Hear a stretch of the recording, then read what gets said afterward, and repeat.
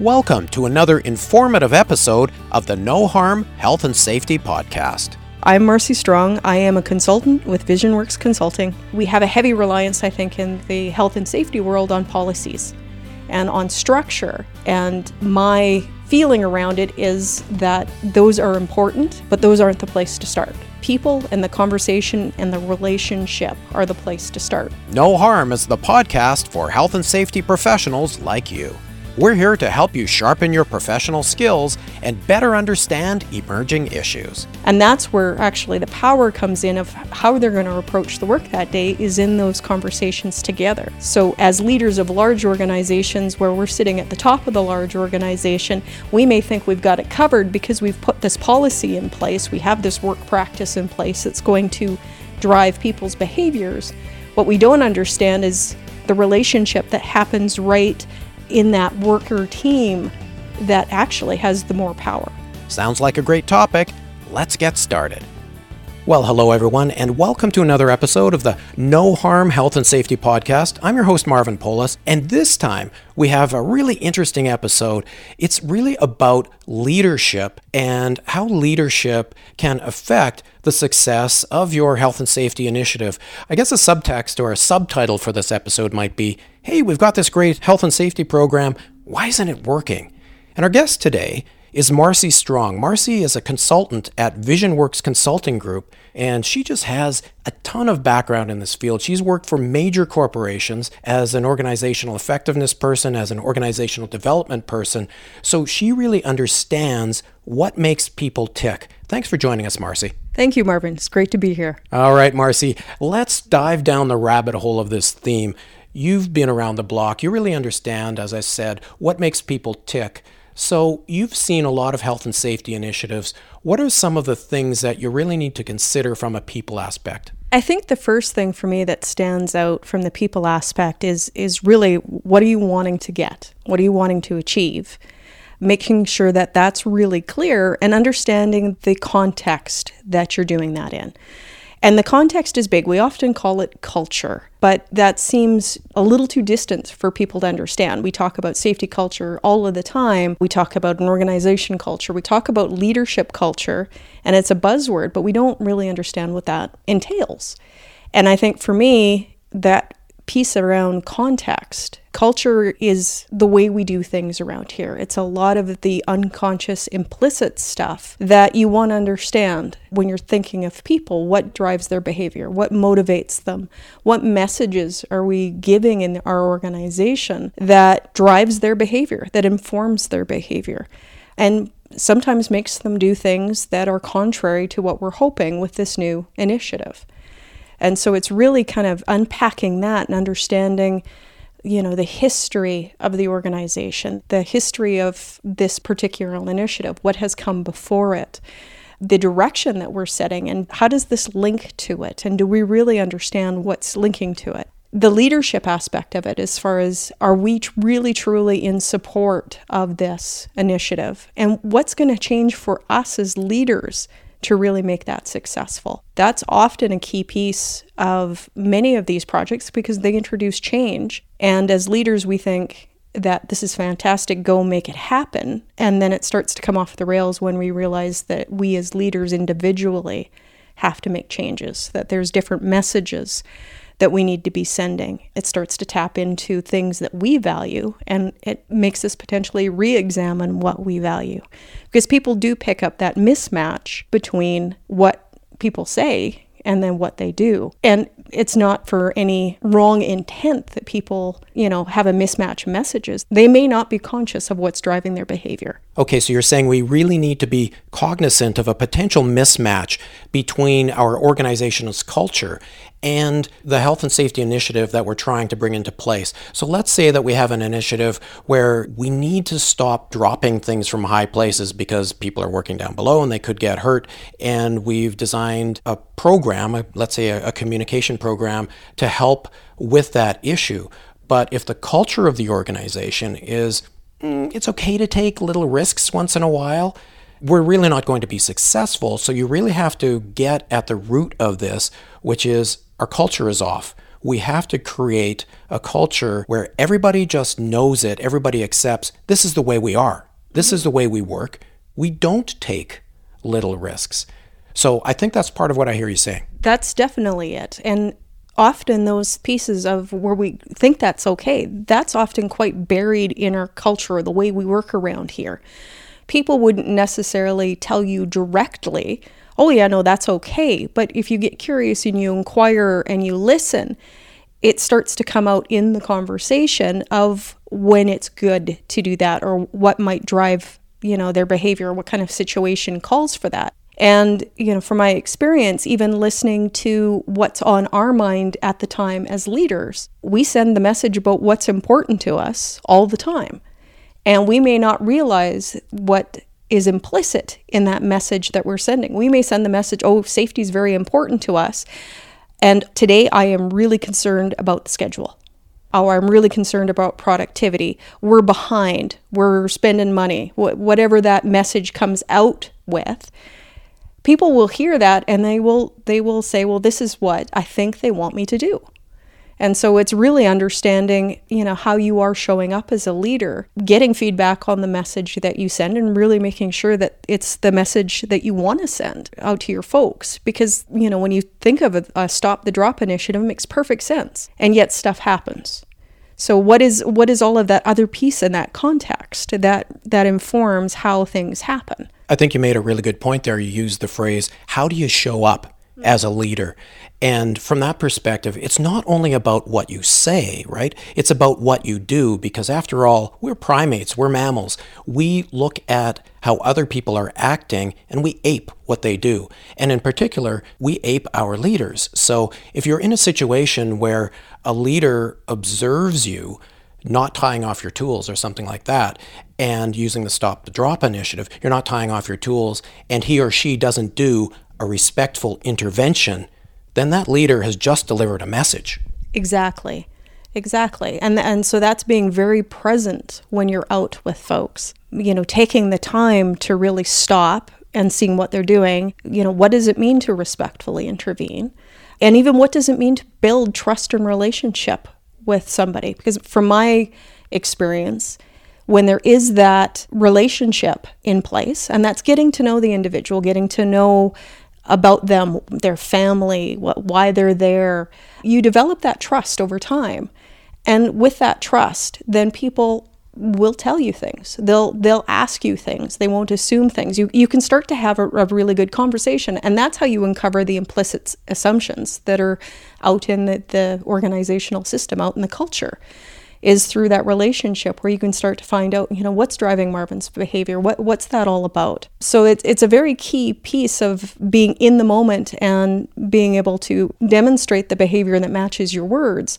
And it's also about being out with your workers enough that you can have this ongoing conversation about how you show up and how you want them to show up. It's about creating that spot where you can talk about this and what's really important, and you get all of this wonderful information as to your initiative and what's going to make it work, because it is that relationship piece that takes it from a project into something that fits into your organization. Good, really great thoughts there. So, one of the things that I think needs to be said, and I'm going to be really blunt here, is that you may have the world's best health and safety program, the world's best initiative, but if you don't have that cultural thing meshed up and consistent with what you need to happen, you're going to fail.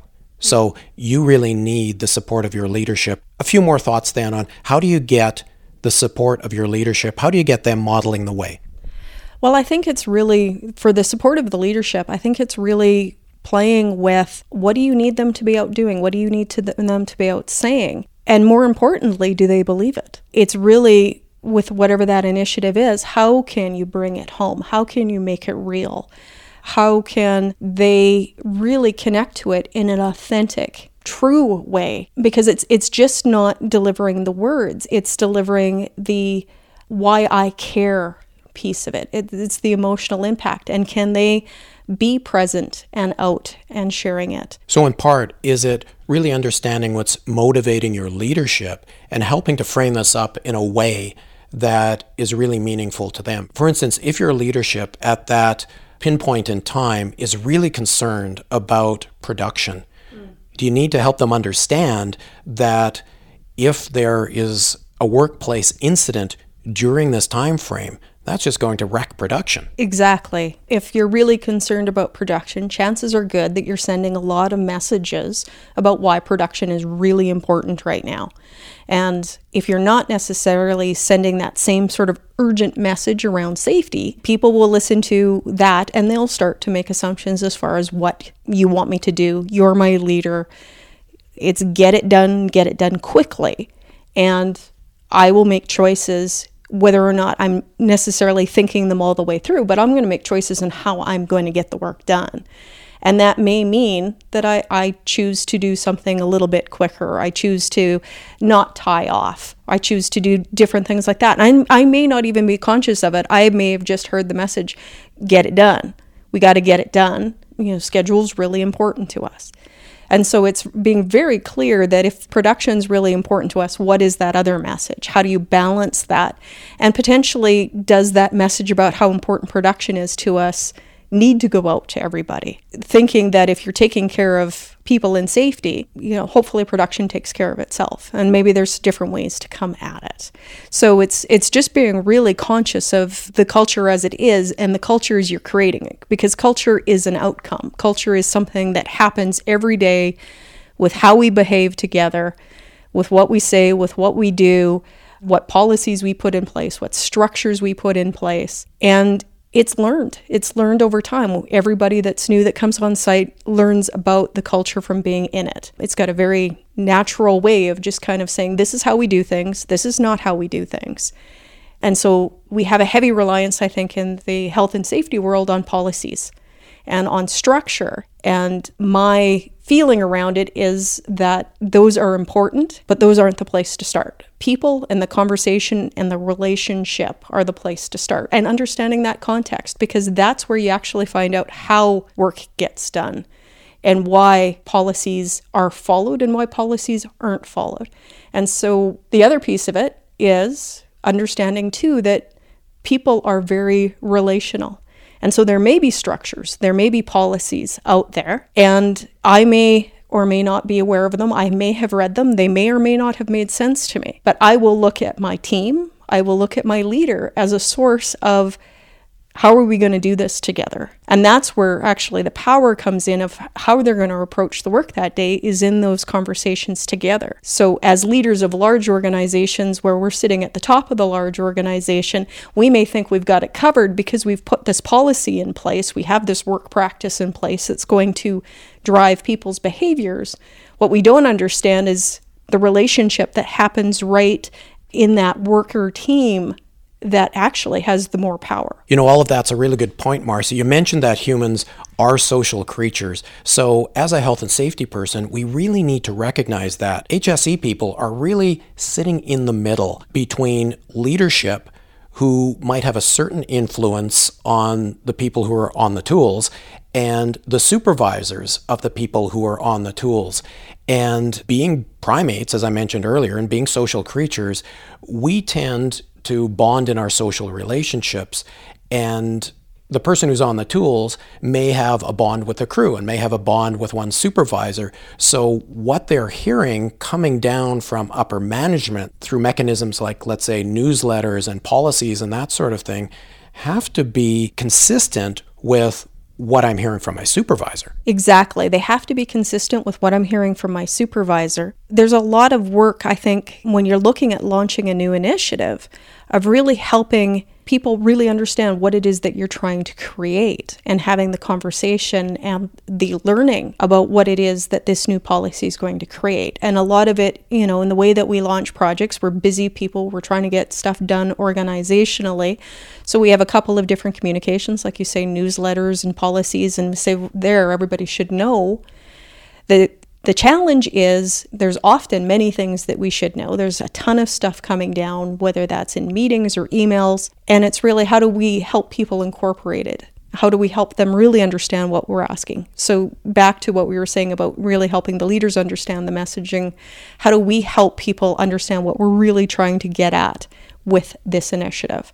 And how do we understand what behaviors are out there currently, like the take the risk behavior that would keep us from really living into that new way of working? We have to unlearn behaviors before we can learn something new. And that's really getting at those assumptions and the culture of why we do it that way in the first place. So there's a lot of really curious inquiry, a lot of conversation that has to go on to understand what's going to make this stick, or what's going to take us down to the path that we've always gone down. Great. Well, Marcy, I think we're just about up on time, but, something that I think should be said here in summary is that, back to the original theme of this episode, if you want to understand why your health and safety initiative is not gaining traction and what you need to do to help it gain traction, is that maybe it would be useful to become a good student of human psychology. I think that that's exactly it. And it's not going to require a lot of study. It's going to require a lot of curious inquiry. And to recognize, I think the other piece of it for me that we've been kind of talking around is the importance of trust. People work from trust. And how do you get out there and create the relationships that build trust? How do you understand that trust will enable you to hear things that they normally wouldn't tell you? It enables teams to work together.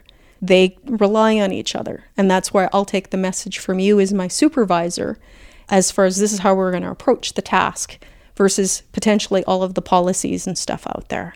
So it's a real recognition of just how much, when you look at the human psychology, how much we are relational and how much we trust. And recognizing that when you build your own initiative, what are you doing to engage and involve others?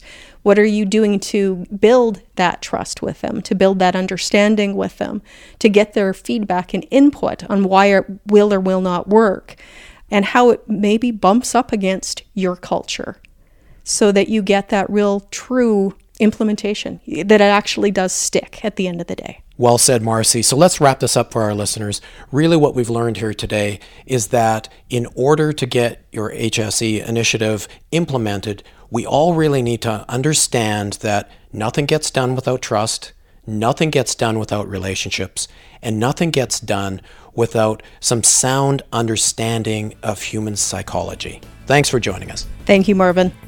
Thanks for tuning in to the No Harm Health and Safety Podcast. Be sure to join us next time by subscribing to us for free on Apple Podcasts, SoundCloud, or wherever you get your podcasts. While you're there, please leave a rating or review. It helps others find us. And hey, be sure to tell your friends and colleagues who can benefit from our podcast. The No Harm Health and Safety Podcast is a production of Stimulant Strategies and Stimulant Media Productions. You can learn more about us at stimulant.ca. All the best, everyone, and stay safe.